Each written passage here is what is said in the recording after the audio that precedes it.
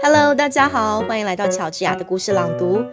这一集要为大家朗读的故事是《伊索寓言》的 The Wolf and the Crane， 野狼跟鹤。狼跟鹤之间，他们会发生什么样的事情呢？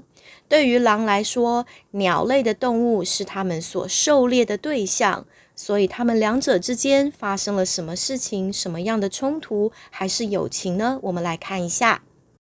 请大家根据提供的连结打开故事的网页。各位准备好了吗？我们一起来读这一则故事吧。The Wolf and the Crane.A wolf had been feasting too greedily, and a bone had stuck crosswise in his throat. He could get it neither up nor down, and of course he could not eat a thing. Naturally, that was an awful state of affairs for a greedy wolf. So away he hurried to the crane. He was sure that she,with her long neck and bill, would easily be able to reach the bone and pull it out. "I will reward you very handsomely," said the wolf, "if you pull that bone out for me." The crane, as you can imagine, was very uneasy about putting her head in a wolf's throat. But she was grasping in nature, so she did what the wolf asked her to do.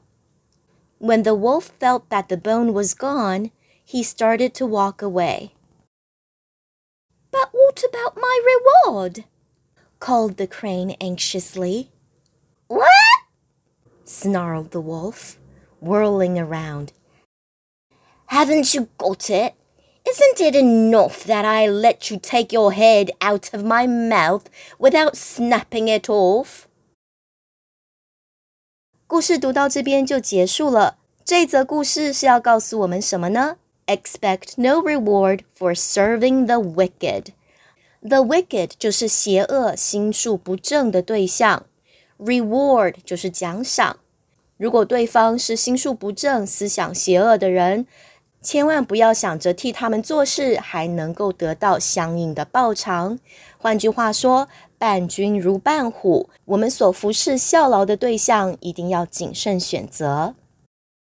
看完这则故事之后，不要忘了到脸书搜寻爽英语，做一下听力或者是阅读小测验哦。今天的故事就为各位朗读到这边，希望各位喜欢。喜欢的朋友不妨关注我的 podcast， 或者是到脸书搜寻爽英语，就可以随时掌握最新动态哦。乔治亚的故事朗读，我们下次见。